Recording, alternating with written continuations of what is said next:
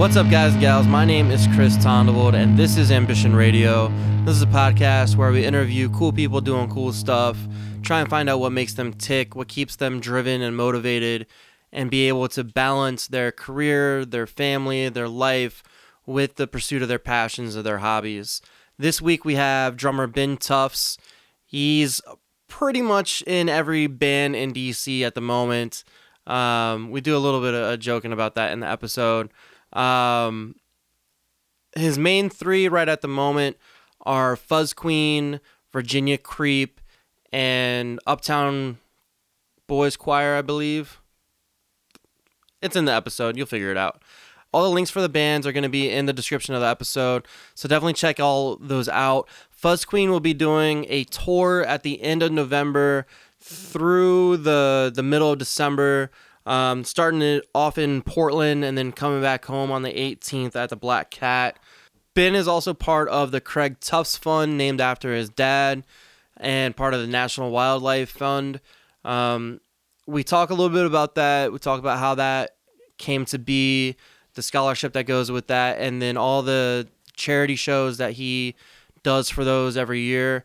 So definitely go out and support those when they get announced. Thank you, everyone that's listened so far. Please rate and review on iTunes. Try and get that number up. Thanks. Enjoy. All right, cool. So who did you play with last night? Last night, Fuzz Queen had a show at Galaxy Hut in Clarendon. And that's what, your 10th, 12th, 13th band just this year? I don't know. I probably should have counted before I came on, because that's a question I get sometimes. Well, which ones do you have actually active? Well, the not so short and not particularly interesting answer to the question about how many bands I'm in is like there's actually there's two kinds of projects. There's bands where it's kind of like the difference between being an employee versus being a contractor. Like I play with lots of different folks, probably anywhere between 20 and 30 artists on a calendar year, but only a few of those projects are bands where like we practice every week. Everybody's on the hook for paying for rehearsal space or chipping in for recording money or whatever. Your traditional band format. Yeah, like probably we're not going to book a show unless everybody can make it, sort of thing.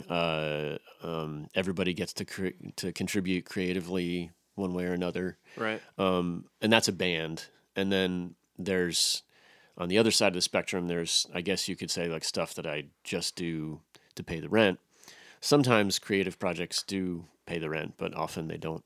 And so, society gigs like weddings and private events, where, if I couldn't do the gig, somebody else surely could. And I'm right. just showing up to get paid. And then there's this gray area in the middle, because there's also creative projects, like original projects, where I still it's the same capacity as I might be to a wedding band, where I might be the first call drummer, I might not, but if I can't do the gig, they'll probably find somebody else.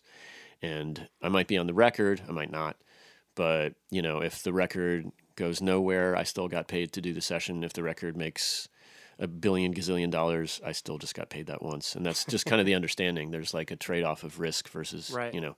So as far as like actual bands that I feel ownership of and that I feel like I belong to and that I've been playing with for a bit, there's Fuzz Queen and Virginia Creep and a band called Uptown Boys Choir.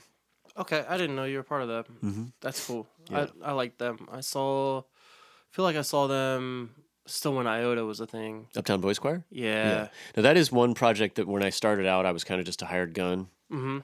But I eventually approached Kevin, who's the songwriter, and said, like, I'd like to be a real part of this. And in which he was happy to have me on board. We also had an understanding for a while. And it's not a thing we've had to deal with recently because we've been so busy finishing a record that we haven't been playing out as much. But we had an understanding for a while that if I couldn't do a show on a case-by-case basis, he could find a substitute. So sometimes we had Patrick Frank cover drums for me when I couldn't do it. Gotcha. So, yeah. How do you juggle all those? Because it can't be all the same music just going through your head all the time, right? Oh, well, do you mean in terms of scheduling or in terms of... Just in general, because you're looking at scheduling is one thing. Mm-hmm. I feel like you're a machine that literally will go run 15 miles to a venue, which I'm pretty sure that you did, and then go play a show for 4 hours or 5 hours, whatever it is. And then you have all that. You have your teaching, and then you have your actual music too. So Yeah. how do you can juggle that, and then how do you balance your playing style between all the different projects that you have? Okay. Well, there's a lot of questions in there, and I appreciate. First of all, you're very kind for. I appreciate what you're saying.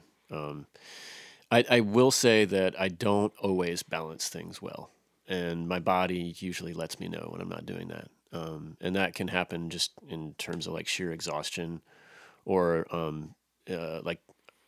repetitive stress injury type stuff like tendonitis, which I've dealt with on and off for years, but. As far as scheduling, I live and die by my Google Calendar, and sometimes I really do truly die by it because over the past year, as things have gotten even busier, I have definitely failed to head off at the pass some like double booking issues that have cost me some gigs and created some problems for me. But most of the folks I work with are very gracious and understanding of the fact that I am in multiple bands, and so I work as hard as I can to make sure I don't double book, but it still happens every once in a while. But Google Calendar is a blessing. As far as knowing, as far as I guess one of the questions I guess I'm sort of extrapolating from what you just said is like how do I, what is it? I guess I'm paraphrasing. What are you asking? Like, what is it like to play lots of different styles? Yeah, on a so regular basis? because that, I would feel like when as a person that's just because I don't know what I'm doing musically, I just tell you guys to play stuff, and then hopefully that's how that works. But as far as that goes, I mean, you're playing in more or less psychedelic, heavy rock and roll band in Fuzz Queen, straight basically rock and roll, heavy metal band in Virginia Creep. Yeah, I don't know what to call that band. Right, I don't know either. It's kind of genre bending a little bit. Yeah. And then Uptown, they're Uptown pop Boys rock, Choir. right? Uptown More or Boys less. Choir is it's indie rock with a decidedly there's a tinge of like kind of Americana, like Right. the good kind, not the Mumford and Sons like Right. kind, but and probably also a tinge of like some punk influence also, but it's definitely pretty muted. That band has just very clearly evolved into the amalgamation, the sound of the people that are in the band when they're on stage. I mean, which is I realize is not helping anybody understand how we sound. I guess I'm just saying, come see us play. Yeah, that's fine. Are you able to juggle those different styles pretty consistently, even through like your wedding gigs, all I think the other so. ones? Yeah, I've been a bit of a musical omnivore my whole life, in terms of listening, and I think that came from my parents' record collection, which is kind of where I first discovered a lot of the music that I love. And even in high school, when I think most of your best music fans are like super snobby and tend to, because it's also like part of your identity, right? Like it's how you sort of like delineate, like this is my crew, and we Right. listen to X, we listen to whatever. That's how you really build connections. Yeah, like my yeah. CD collection in high school was, I mean, I'd Tori Amos and Pantera and like everything in between, and then I got heavy into jazz in college, and I will say that where I'm at now as a 42-year-old drummer and musician, I wouldn't tell you that I've always played everything all the time. First of all, there's lots of styles that I don't play that if somebody calls me for, I'd be like, you want to call this guy. Right. You don't want me. But it's not like I've always played everything all the time. It's that during my life, there's been longer periods where I only played jazz gigs for a while. And which a lot of people who come see me play now might find surprising because I haven't played a jazz gig really in the better part of 5 years, 4 or 5 Right. years. 'Cause And we're that would used- be less than comfortable now to do that. Right, because we're used to you seeing you literally go and hit real hard on all the drums, but in the most technical, amazing way. Well, I appreciate that. That it's so weird because you blend. I feel like you blend. You can go into whatever band that you want to, and it's pretty amazing to be like the linchpin of all those, and go through all the different styles and all the different writing in there and all the different feel of it. Because it's not always just hitting the drums; it's just the way the atmosphere works and all that in there too. Dynamics are a thing that exist. Yeah.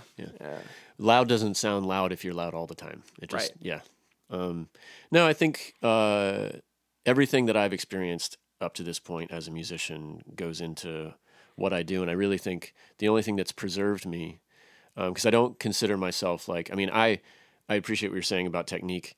And I do teach, and so technique is like something I work on with my students a lot. But I go out and I see drummers play that are supreme technicians and do things that I can't touch. So I think just the only thing that I focus on is in any given situation, like it's a musical performance is like a conversation, and if you can't listen, then you're not really participating. And if you're not actually responding to what's going on around you, then you're not really participating. And so I've always said that. Although I'm sure people look at me and think drummer, that really I started playing drums so that I could play music. I didn't start playing music so that I could play drums. And I think if you go and you see any instrumentalist or even a vocalist, like sometimes I watch a performer and I think like they are there to make a connection with the other people on stage and to present art, something compelling. Mm-hmm. And we've all seen performances like that, and you just get sucked in. And then other times I've seen folks who, to some degree, it seems like they seem to have this almost selfish need. Selfish isn't always a bad word, but in this case, selfish need to like express themselves almost at the expense of the song or whatever is going. And that's kind of can sometimes be a little bit like watching an athlete as opposed to watching an artist. It's like, wow, well that's really impressive what you're doing right now, and I can't do a lot of that. But is it creating something, or are you just making a lot of sounds that make you happy? Where did that mindset first start for you? Oh man, I don't know. I think, so maybe I do know. I guess as a kid growing up, I was very shy. And I didn't have a lot of neighbors because my dad was the caretaker of this enormous property for the National Wildlife Federation. So I didn't have a lot of close neighbors. So it wasn't like I couldn't, like a normal kid, maybe in the suburbs or in the city, just go next door and hang out with the kids next door. And so I got home from school and I listened to records from as early as I can remember. And a lot of it was just that my dad modeled, even though my dad's was not a musician, he modeled for me this appreciation for music that was really formative. When you grow up, I think, for me, when your folks look up to people, that's for me, it was a very like important thing. Like, oh wow, like so my dad would pull a record out of off the shelf and would either read the liner notes to me or just tell me things about the artist or the band that weren't in the liner notes. That's actually really impressive. And yeah, well, he was, he couldn't hardly even whistle a tune, but he knew good music when he heard it. Yeah, sounds like me. I can't. I've tried playing guitar and like learning guitar this past year, and it's going terribly. My dog has come up to me and licked my hand more often than not every time that I started and be like, "You put that down. It's you don't need to do that." And if he's not trying to like physically force me off the guitar, he's just staring at me from afar and be like, "I don't like it." Yeah. Well, I mean, you're always gonna have critics. So. Yeah. Anyway, I didn't think they were gonna be so close to home. Anyway, I think. So that became an escape and a regular thing for me. Mm-hmm. And so along with reading, because I did a lot of reading when I was younger too, it was just, when I had a rough day, when I had a tough time, like music was how I coped. Always, always, always, always. And like middle school sucks for just about everybody. So I was no exception from that. And so, yeah, I mean, you couldn't find me without my Walkman in middle school. And it was just kind of part of my anatomy. Like Right. if the headphones weren't in my ears, they were around my neck, ready to go as soon as I had a minute. Yeah, I remember getting grounded when I was younger, and my mom would literally take away everything except for music. 'Cause she knows that's the only thing that I would keep me sane throughout everything. And if she really wanted to take it to that next level, she would take away the music. Oof, that's rough. Yeah, it's not. It wouldn't have been fun, but luckily I was able to keep sanity with at least that. Yeah. Where did you find drums, or when did you find drums? Well, that's another cool question. So my mother comes from a very musical family. Although they almost all became nurses. But growing up, there was an upright piano in the house, my mom's house, and so they all took lessons. Okay. And so when I was 4 years old, my grandparents on my dad's side, my grandma on my dad's side, no, my grandmother on my mom's side, sorry, helped my folks purchase a Muppets drum set from Sears. That's cool. I was 4 years old.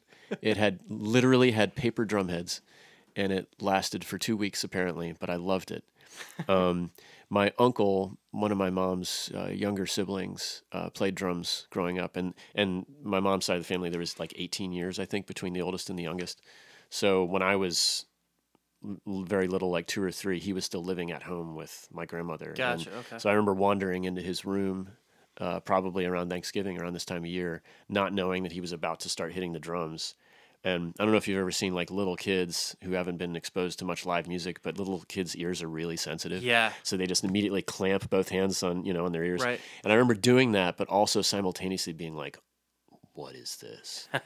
And that was, I don't remember anything most people don't remember anything from when they were Right. 2 or 3, but I do remember that.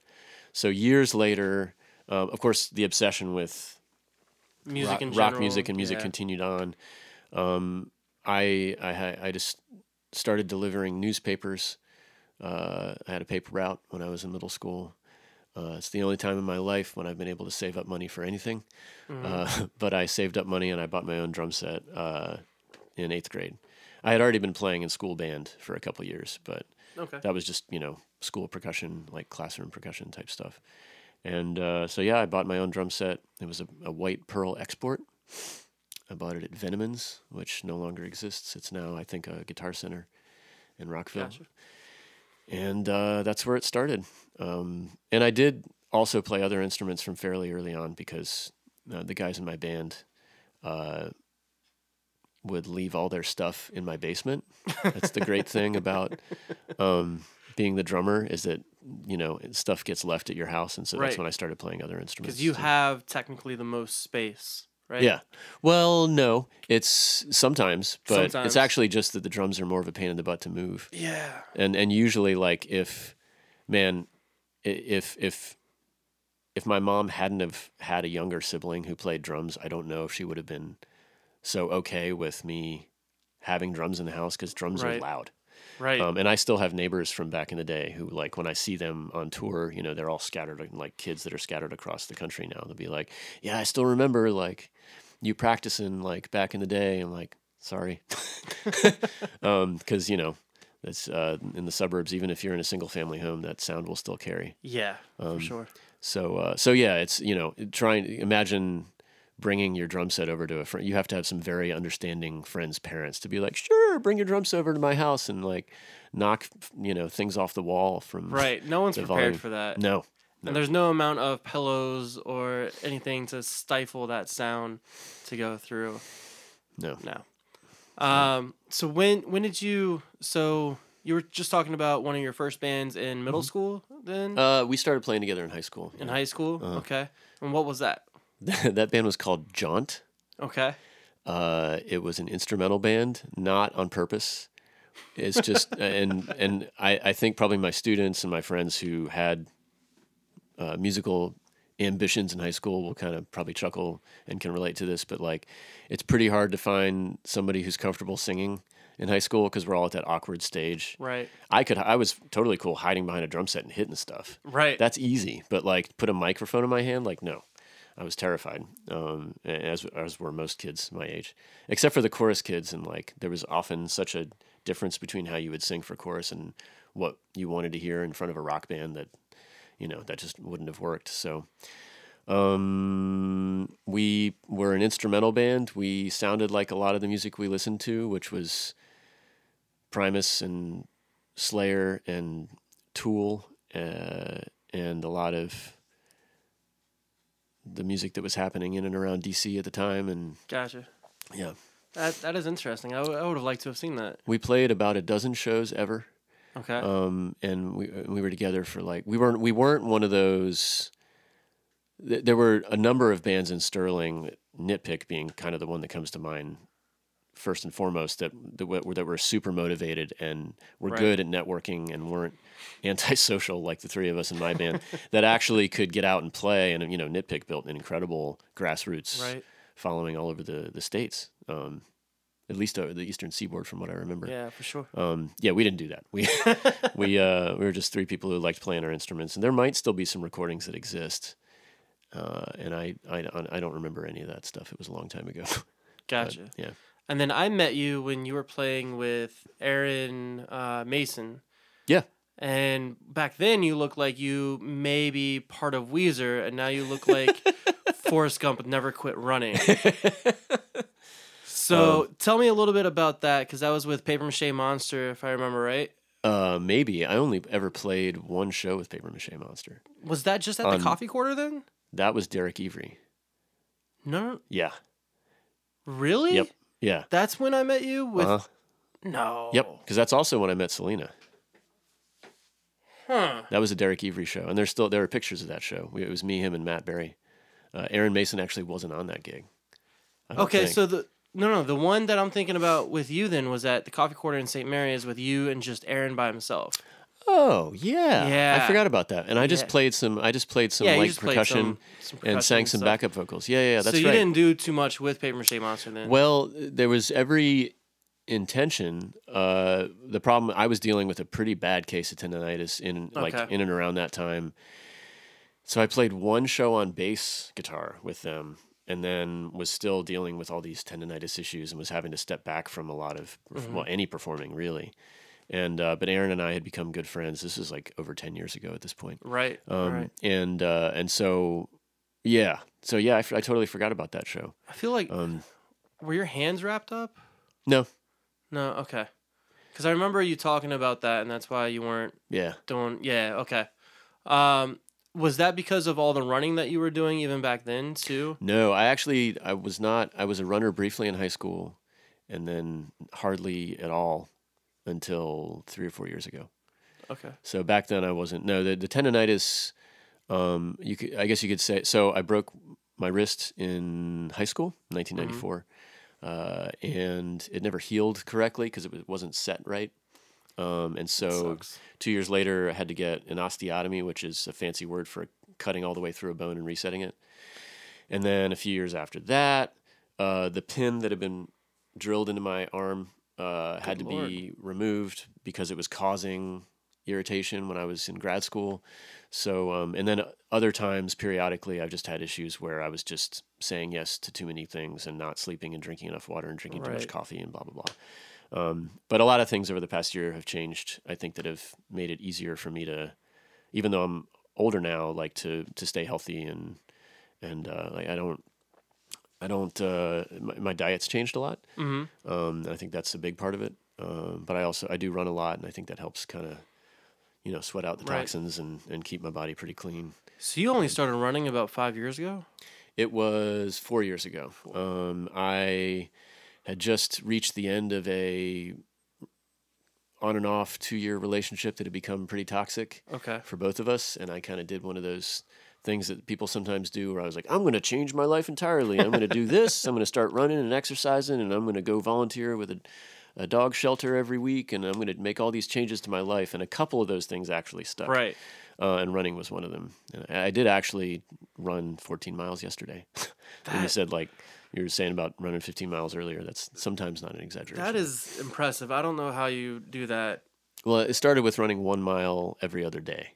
Okay. And then I was just talking to some friends recently about how you don't hear about it because it doesn't make for a good rock and roll story. But, you know, the only musicians who really make it out of their 20s into their 30s and 40s and like while staying with like the touring life at all are ones who transfer their, you could say, addictions or obsessions or whatever with drugs or sex or whatever, you know, self-destructive, potentially self-destructive types of behavior, you know, not sleeping anywhere near enough, et cetera, are the ones that transfer their OC tendencies from that set of behaviors to like yoga, right, and something that's being vegan, you know, and self-sustaining a little bit. Yeah, They're just as crazy and nutty and like obsessive about those habits as those are the only ones that actually make it.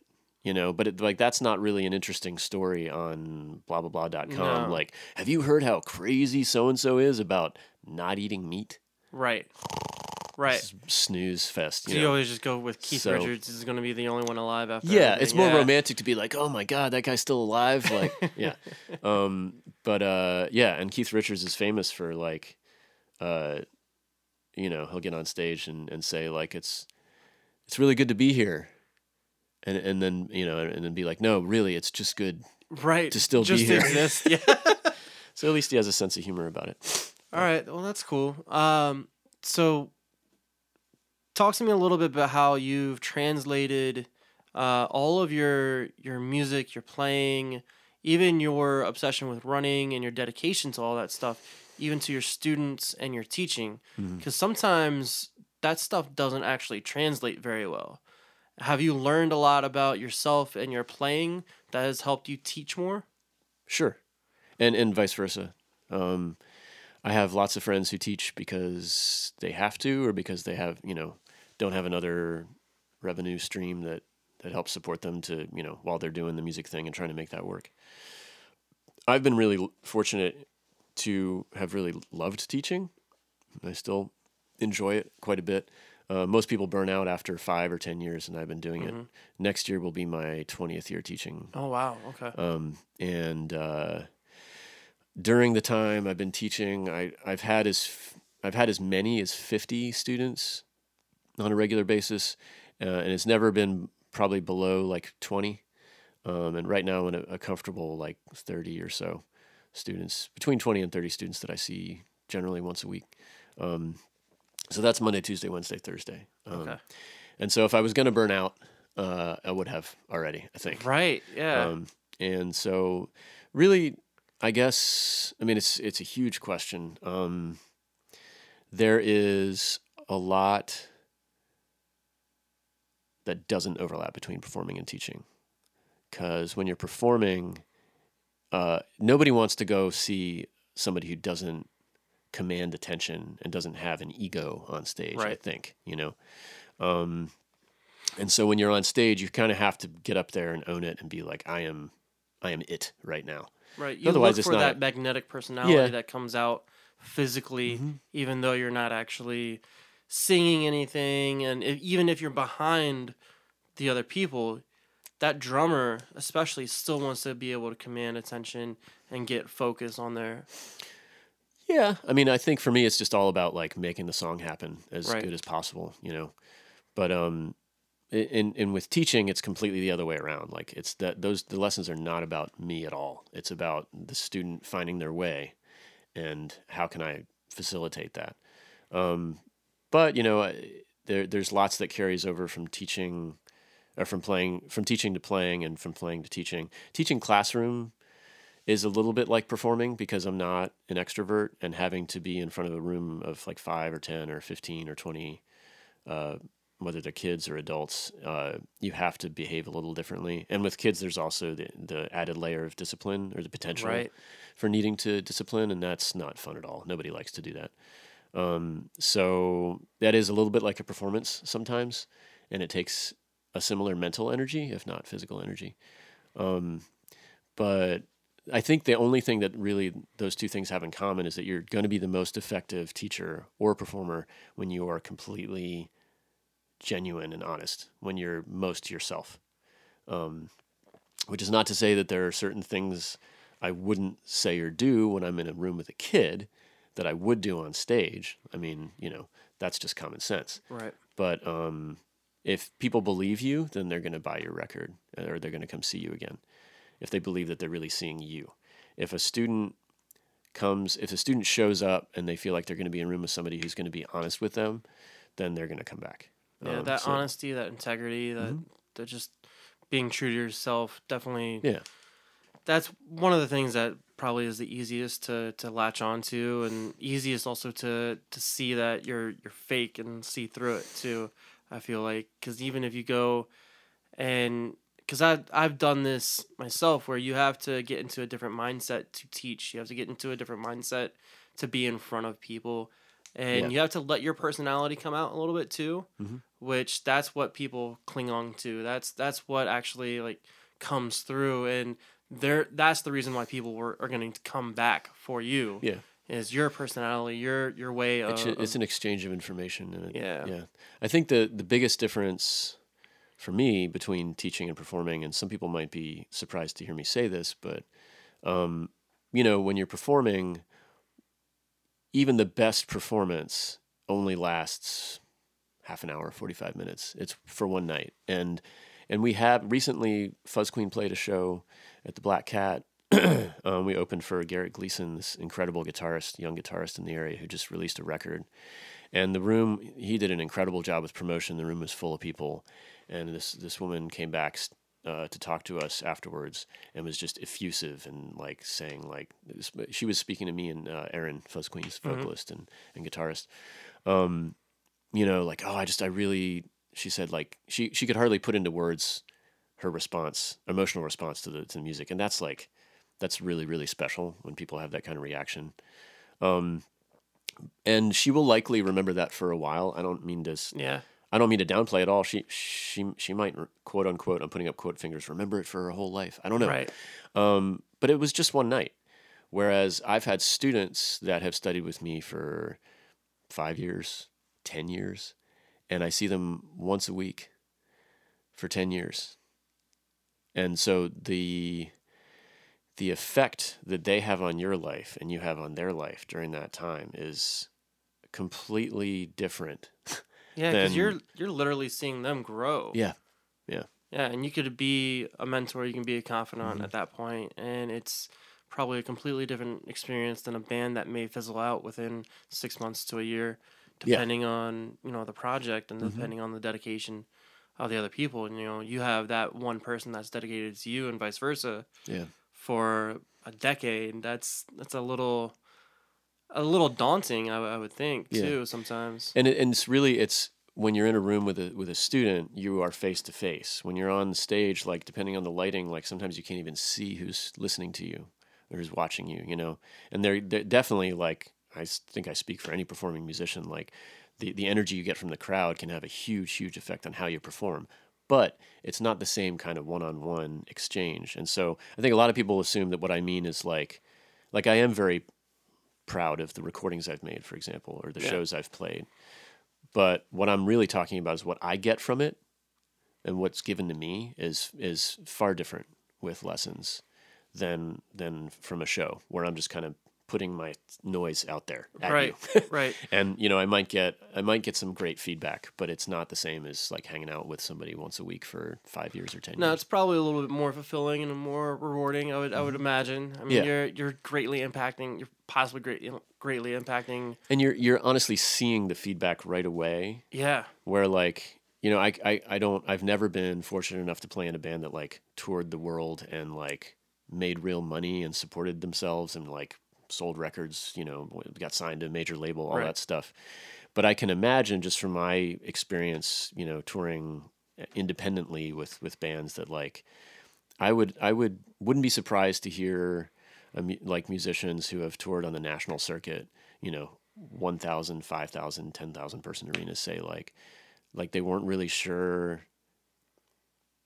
how they connected with their audiences, like what I guess I'm sort of reaching here because like this isn't a completely realized thought, but in other words, like you can't see the faces of the people a lot of times that you're affecting, the people that you're communicating with. And you don't even, I think the internet probably has a bigger part of connecting people and being able to reach out directly to artists now, and telling them, this record really meant a lot to me. I was in a dark place.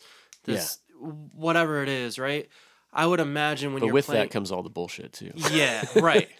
Right. But I would also imagine playing in a bigger arena or a bigger, not arena, but sure, why not? When you can't see and feel everybody that's right in front of you, I'm sure it's a lot harder to connect, and you might just be... It's a bigger release. I mean, I have been on a stage in front of 20,000 people before, and I will tell you the sound of that many people screaming, you don't just hear it, you feel it. And it's not even just in the sound pressure, it's just this electric thing. But I think that's also very like, as human beings, like I think we're kind of wired for this, like what you and I are doing right now. That's more natural.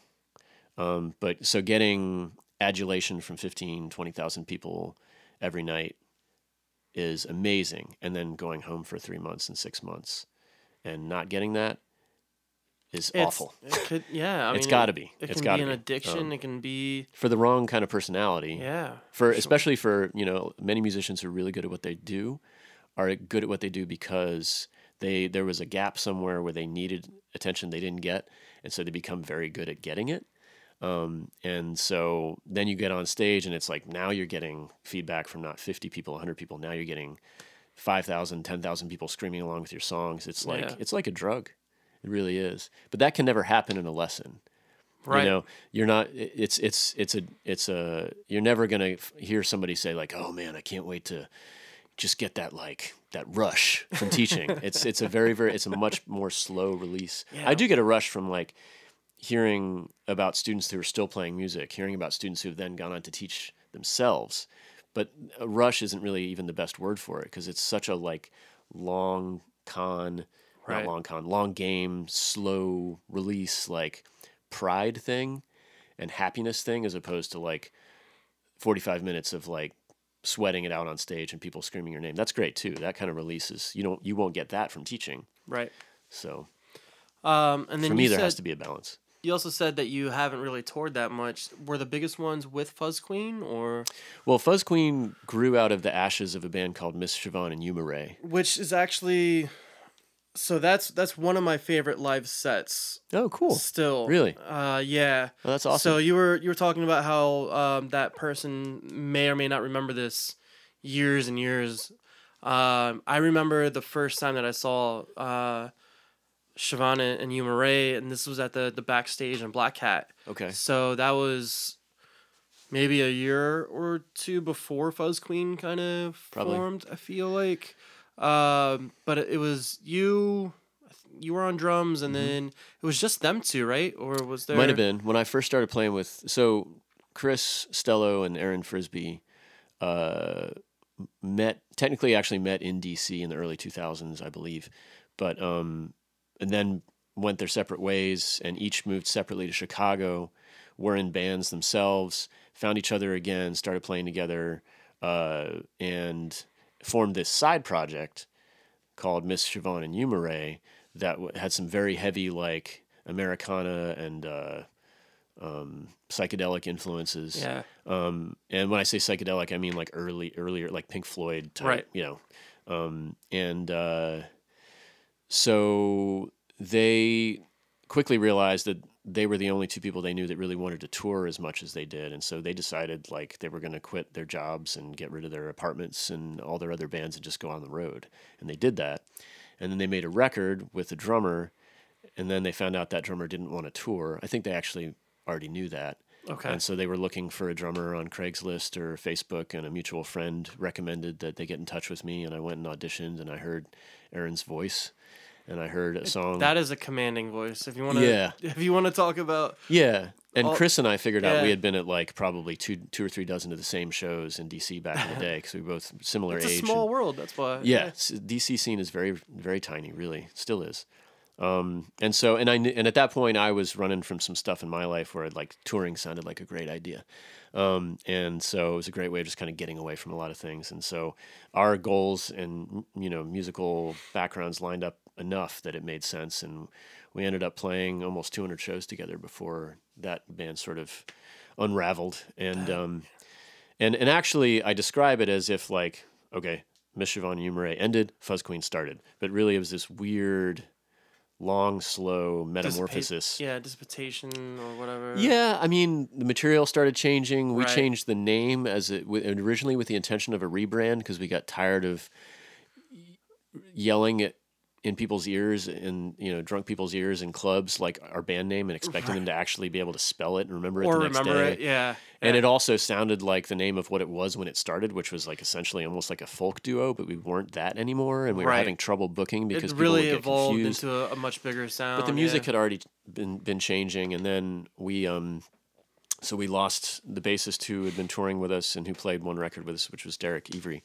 So he left the band, and we weren't really sure what to do. And Chris and Aaron, who had been living with his folks on the West Coast and Central Coast, California, moved to D.C., and then we lived together for a while at 16th Street House, and we shelved an entire record we'd been working on for 2 years, decided to not put it out.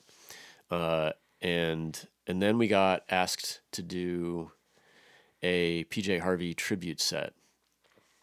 And we learned as a trio, I don't know, maybe 10 PJ Harvey songs. And within a few weeks, Aaron's writing had totally taken a left turn in terms of things heading in more of a darker, heavier, louder. Yeah. And I was just like, okay, we've always had songs that were a little bit on the fringe in terms of being like darker. And we had one song that we used to do called When the Pumps Run Dry that was kind of like a fan favorite, but was way heavier than any of the rest of the Miss Siobhan and Umaray stuff.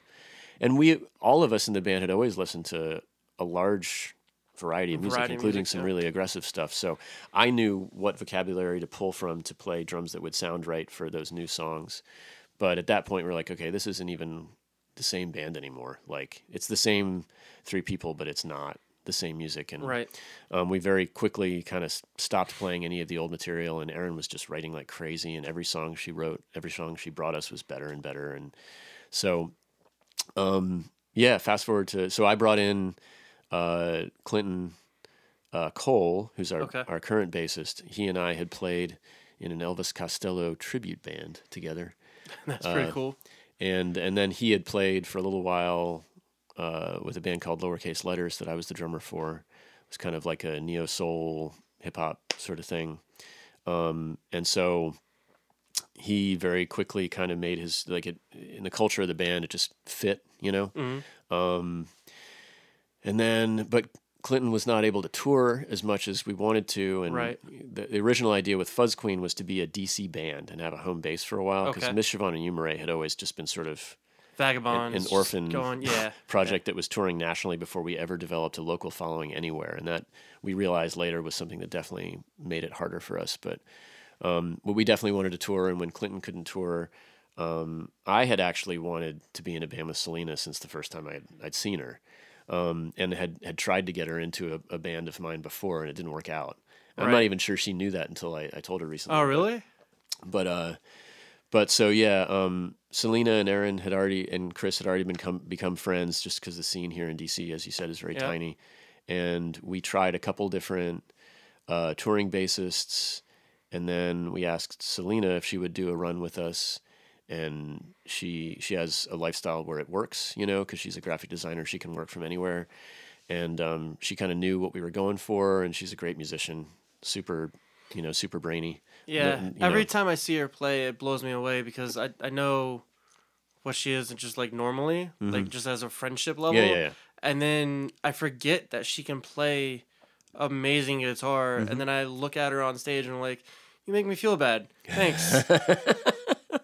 Every once in a while, I'll get her to try and like run me through some chords or whatever that I finally figured out how to play. She was like, "Yeah, that's cool. Here, let me do this." And it's like, that's way better.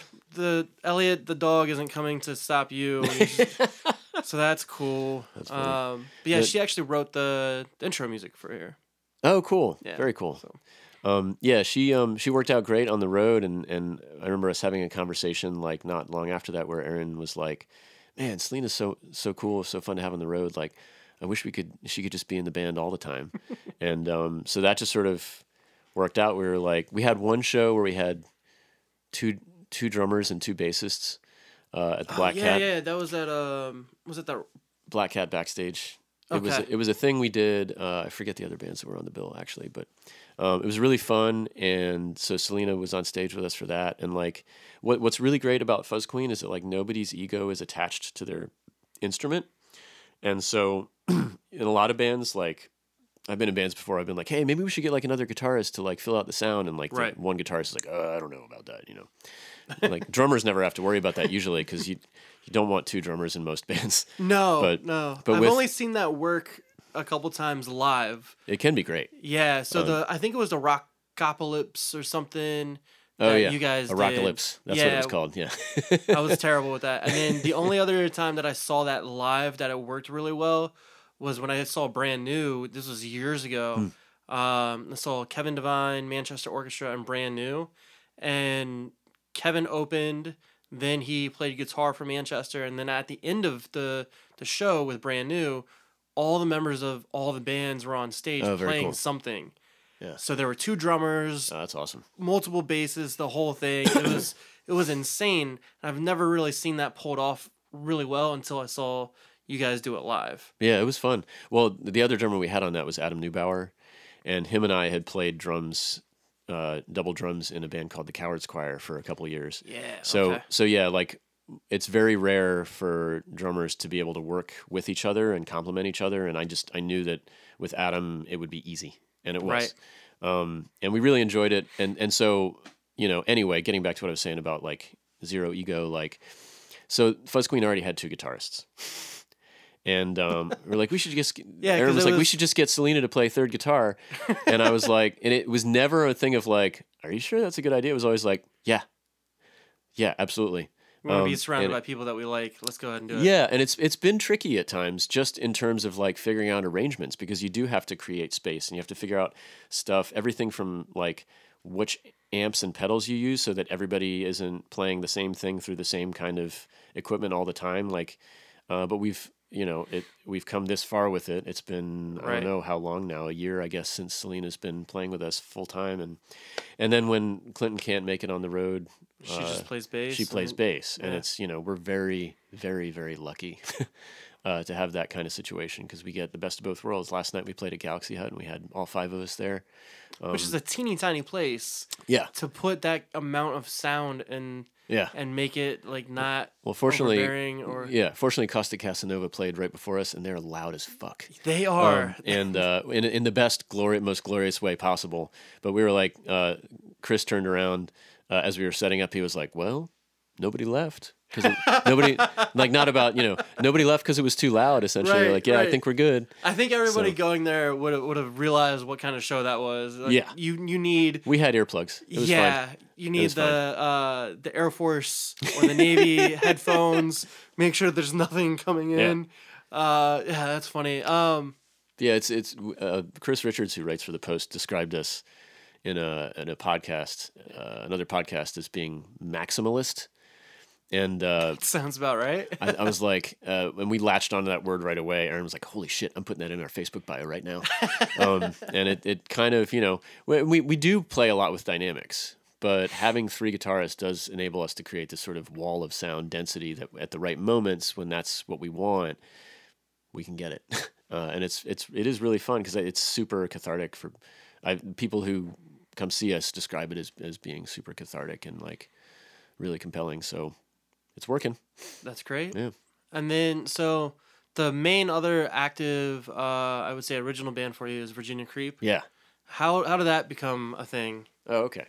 Well, that's pretty simple. So, I described that toxic relationship that ended a few years ago. So one of the things I did, because I grew up playing louder music, and I was in Nitpick for a summer, and Nitpick was kind of the band that eventually, shared a lot of at least a few members, especially the creative nucleus with Page 99, who a lot Right. more people will recognize than That was the name of Nitpick. the brothers.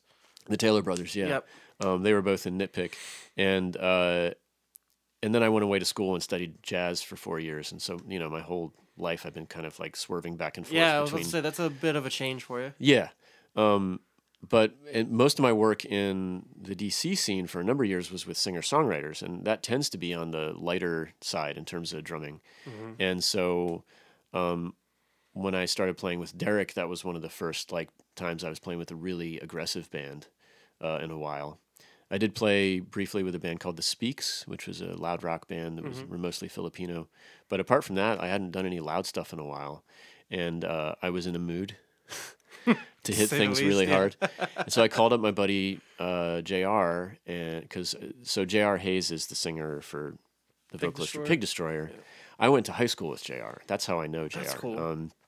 And we remained friends for years afterwards. I went off to college a couple times, and we would occasionally lose touch. And whenever we'd hang out, we'd always talk music, because I don't know if I know anyone who has a larger record collection than JR. And I think most people probably who listen to him aren't aware of just the incredible variety of music that he really enjoys. Right, because they may only know him from Pig Destroyer and not the whole variety that he has. Yeah, and he loves that music and has an encyclopedic knowledge of that, of extreme aggressive music, but he also loves Bjork. And you know what I mean? And so anyway, I called up JR, and essentially he called my bluff. I was like, hey, we should start a metal band. Half joking, right? Right. Because Virginia Creep's not a metal band anyway. But he was like, what are you doing next Monday? I was like, oh, shit. So meanwhile, Aaron Mason and I, who had played in a number of projects together, and Aaron's produced and engineered a bunch of recordings that I'm pretty proud of. He had led that band, a Paper Mache Monster, that I really loved, and still one of my favorite local recordings.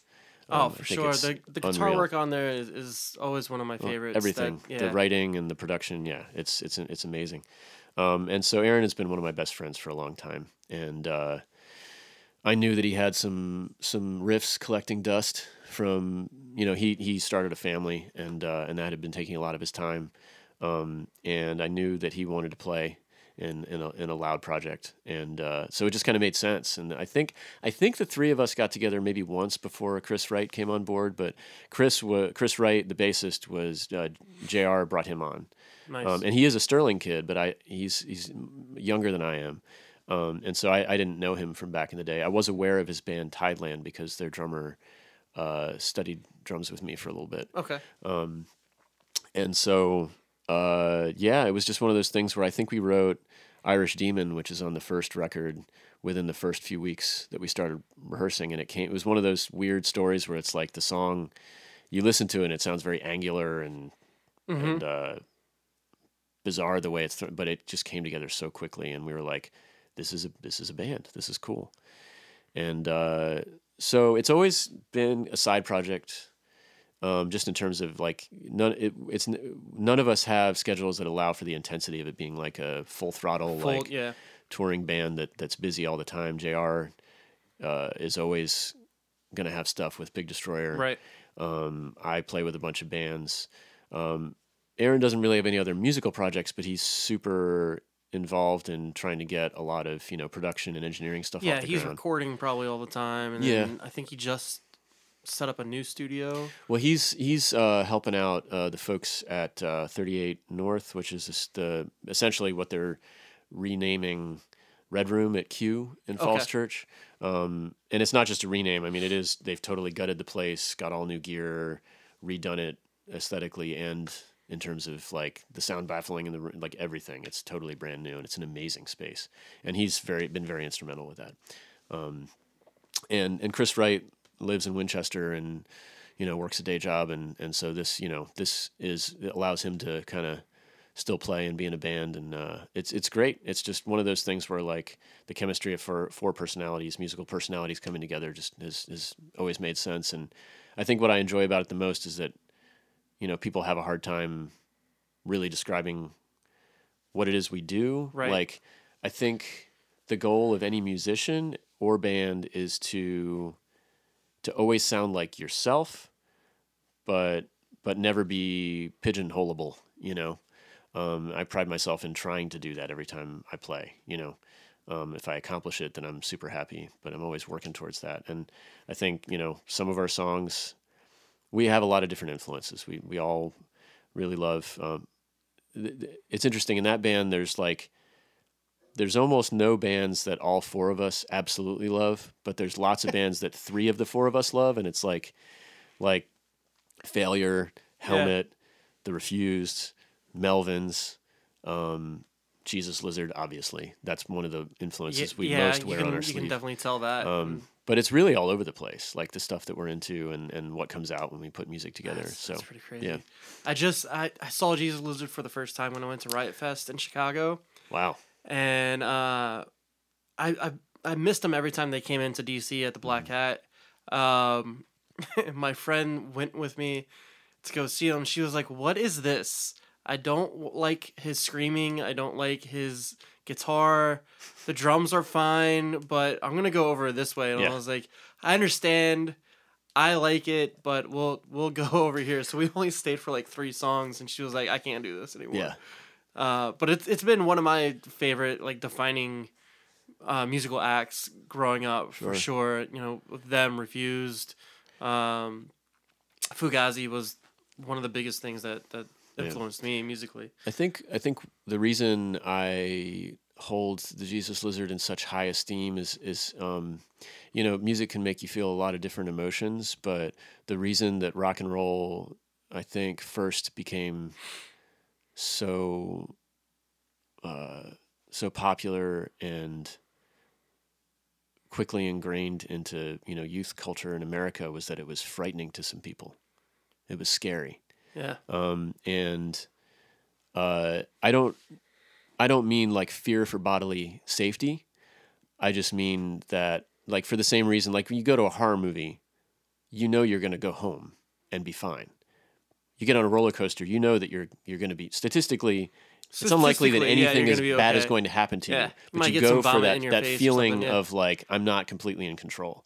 And the first time I heard the Jesus Lizard, it was because they were opening for Rage Against the Machine at the Patriot Center, I think. That would have been an interesting show. Yeah. And so, well, I mean, the industry puts weird bands together. I was just hanging with some friends the other night, and this woman who was there was talking about how her first concert was Alanis Morissette and Radiohead was the opener.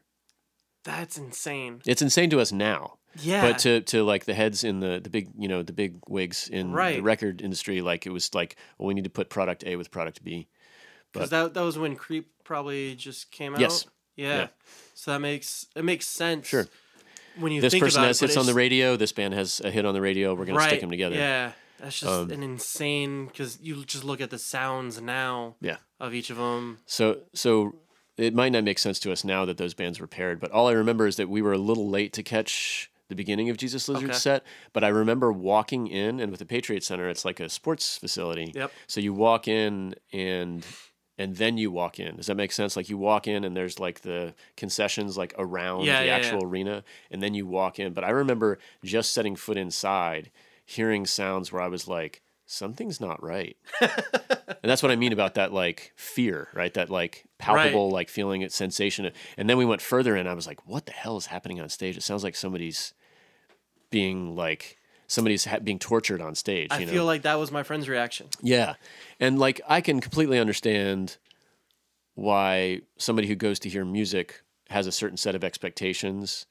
And then when they hear the Jesus Lizard, like a lot of it sits pretty far outside of those expectations. But that's kind of why they exist. Yes. Is to challenge those expectations, you know, or any noise rock band. The idea is to be a little outside of, or a lot outside of what your average mainstream listener expects. And I'll be honest, the first time I heard it, I didn't quite know what to make of it. But all I know is that I still can't stop listening to Goat and Liar and and Head and those records. Like, it's one of my favorite rock rhythm sections.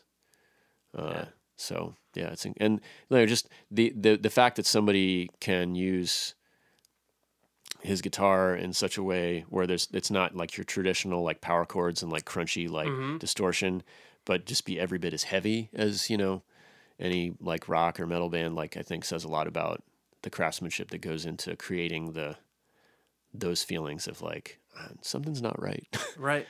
Cool. I dig it. Let's talk a little bit about the foundation that you have, and then I'm going to go into some other stuff to wrap it up. Yeah. So talk to me a little bit about the Craig Tufts Foundation, because I can say your name too.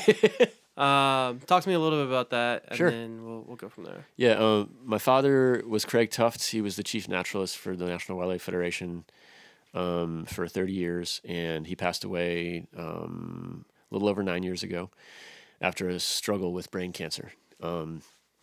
And I mentioned a little bit before that he was a big influence just in terms of being a big music fan and the impression that left on me. Reading the liner notes, which no one does anymore because there's no liner notes. Yeah, they don't exist.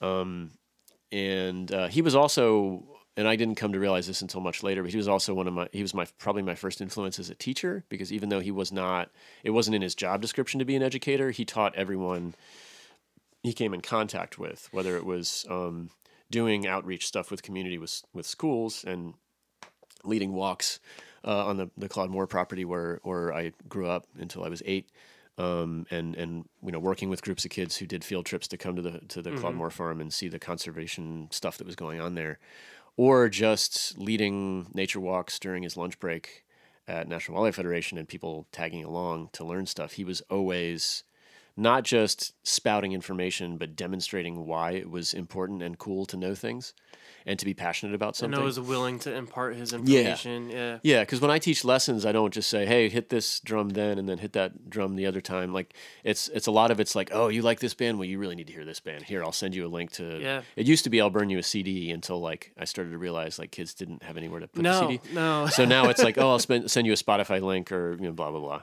I have roughly 500 CDs just kind of floating around at least. But yeah, you gotta tell people the why. You gotta once you find you gotta show them why. Yeah, and then once you find that one thing that they like, you can lead down a rabbit hole of. You started a fire. I remember being online when I was 15, 16 years old, and all we had were chat rooms, and they were finally doing like band forums and trying to figure out everything, and then finding I think I found Mission of Burma. Oh, wow. And I saw them. That was one of my first shows at the Black Cat was Mission of Burma. When was that? I was 16, so probably 15 years ago. Okay. It was amazing. I've talked about a little bit about my experience on this show before, but I was 16. I was probably one of the youngest people in the room. And when you're in that scene and that culture where all you do is learn as much as you can about music, and you go through and you, like I was talking about with those rabbit holes online, you're like, okay, I love Mission of Burma. What are all the other bands that are around that time? Yeah. Then I find the Buzzcocks, and I find all the old like first wave punk, and then it was a lot. There's definitely a whole rabbit hole conversation we could have about how people find music now versus how people found music 10 or 20 years ago. Right. And then, so I'm overhearing a conversation from one of the guys that probably was there when they first came out. And he's 50s at least, right? So he's talking about how he was talking to this kid online, something about one band. He was like, no, that's not right. And then I just remember like nodding my head because all they were doing was arguing back and forth. That's how online conversations were. Yeah. And we're like, oh, this band inspired this band or this, whatever it was, right? And then I was nodding my head in agreement with him, and then he saw me, and then throughout the rest of the show, him and I interacted, and it was an amazing experience for the generation gap to share with a band that came out in 78 and played for 2 hours straight. It was amazing. The guy, the drummer, was still having issues with his hearing and had this huge blast wall shield on there, but played literally for 2 hours straight. And they didn't even really do an encore. They were like, "Yeah, we would normally go off the stage, but we're just gonna do a whole other set. We're great. just too old to leave the stage." Yeah. And then when I saw Boat Burning, the Oh, yeah. Trinary Star, the dude from there is part of the original Mission of Burma. So Oh, okay. it was just a really, really cool thing for me. And then that shaped my whole mindset about all ages shows. And that's all that I want to do, because you look at that experience and how that bridges the gap and how music really brings everybody together. Yeah, and there aren't enough all ages shows in the DC area. There No. really aren't. Anyway, So sorry. we'll Yeah. go back. So that so- music bringing everybody together, bringing you and your dad. Yep. Yeah, so music was something that my dad and I shared. And as his health began to really decline, and he decided to refuse any further treatment, it was his wish that any funds received, any donations, go to a scholarship fund to help kids study nature, and so that was his wish, and the fund is held at National Wildlife Federation. They manage the funds, and so the family and close friends have sort of helped run the thing. It's not my foundation by any stretch of the Gotcha, imagination. It is my events bring in the lion's share of the money for the foundation. But for example, the essay contest that runs every year, that decides the winner of the scholarship. I only started participating in judging the essays like a few years ago, but they've done it every year since 2011. Okay. And you do roughly one event or two events per year? It's been 2 a year. Okay. Yeah. I've been doing the original music showcase since I think 2010. That might be right. But then, and that's always been in the summer.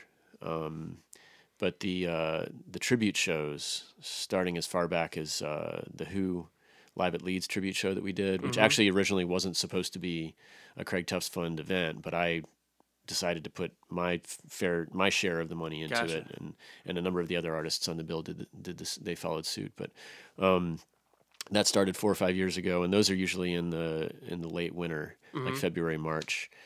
So 2 a year, and so all the proceeds go to the scholarship fund. The scholarship fund essay contest is advertised every year online and through the National Wildlife Federation magazines like Ranger Rick and National Wildlife and Your Big Backyard. I think that's one of the magazines they still do.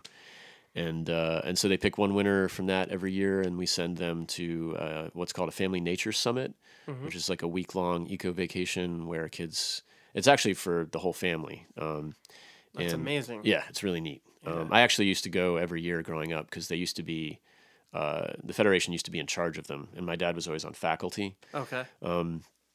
And then the Federation sort of stopped doing it, but enough people felt strongly about it that they wanted to continue it, that it became a third-party, like, independent thing. And there's no, like, animosity between the two at all. And the Federation still supports it. They just not financially. Right. And so we work with them to send a kid and a guardian to one of those every year. And it's in a different natural location every year. This year it was somewhere in Maine. That's pretty amazing, though.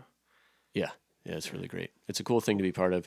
It's in the weird political climate that's going on right now, and with all the other places that funds could be going for charity, it sometimes feels strange to be raising money to send kids to study nature, but I still feel so strongly about it that, like, it's just, that's my mission. So Yeah, well, I mean, hopefully that one experience can lead to something that is profound in climate change or profound in because if you believe in climate change, most people kind of agree that it's kind of actually should be like the most important thing, because if it's happening at the rate people say it is, then it doesn't matter how we're treating each other if none of us are here to treat each other one way or the other in 10 or 20 years. Yeah, you just saw an article about barley probably being heated up and gone through in the next 10, 20 years. So you could essentially have no beer. So that would probably be a very bad thing for everybody. That's gonna make some people unhappy. Yeah. Okay. So that's very cool, and I think that's a very good mission to have. Let me ask you this to wrap up. What is for you? What is one thing that really keeps you going with all the different projects that you have, and something that keeps motivation at the forefront for you? And do you struggle with that at all at any time? Yeah, I struggle with depression and on a regular basis, and running is one of the and kayaking is something I'm also really passionate about. Although this year I have not been out on the boat nearly as much as last year because it was a hot and wet summer. Yeah, it was gross. Yeah, it was disgusting. But yeah, I struggle with depression for sure. I know a lot of musicians that do, and I think one of the things that makes it still such a tough thing for a lot of musicians is that there's still a stigma where people don't talk about it. So I make sure to, and I don't try to be Debbie Downer and like, in just random social situations, Right. be like, hey, I was depressed last night. Like, but Well, but when in you the right talk about it context, in that in the way, right context, I think where- it's yeah, helpful for people to know that other folks struggle with it too. And so, Yeah. anyway, you don't want to sound like a happy clown when you talk about depression. yeah. Staying motivated can be a tricky thing. I think the people that are in the bands I participate in, it's like saying, friends of the family you choose. It's kind of cliche to say, but like it's, and when I say that, I really mean it because like, just like we don't all get along with our family all the time, like I'm not saying that like every gig and every rehearsal and every hour in the van is always Wonderful. peaches and cream. Right. Yeah. I mean, it's really hard to figure out how to keep communicating about common goals. And like, that's why a lot of bands don't last very long, but it's the people who keep coming out for rehearsals and shows and trying to make this music that I get to play drums to that really keep me going. It's the records we make that are like as permanent as any document, could be that, even though it's likely that nothing I've ever played drums on is going to reach as many people as like a Hotel California or Right. or Abbey Road or Nevermind or something. Like if I can have even like a tiny fraction of if I can leave behind something that has even a tiny fraction of an effect on somebody's listening experience as any of those records, then like I'll consider that a win. It's one of the reasons why I'm doing this is the worst case scenario. This is a conversation with someone that I like, a conversation and a record for me of everything that I have kind of come in contact with and kind of dove into and tried to figure out for me. We talked about this earlier off mic, but one of the reasons why there was such a big gap between the recording sessions and the launch of it is I didn't feel like doing anything. I was in a rut myself, and recognizing that and recognizing also that there are people out there that do want to hear what you have to say, you have your own intrinsic value to yourself to get your message out, to get your feelings out, to get everything out is definitely important too. Yeah, I think it's, we all have to remember that we're all exhaustible resources, talking about the climate change thing, like, and renewable energy, like that doesn't really exist for humans. Like we have to consume, we have to sleep, we have to rest.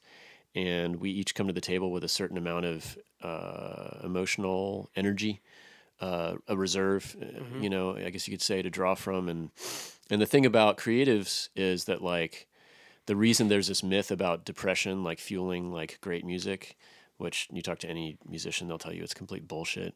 Like real actual depression is a crippling thing that stops you from creating anything. Yeah. Is that what you'll see publicly from an artist is a delayed reaction to how they felt from how they felt like 3 or 6 months ago. So like if I get depressed and I stop responding to texts and emails about gigs, that means in a month or two I don't have any work.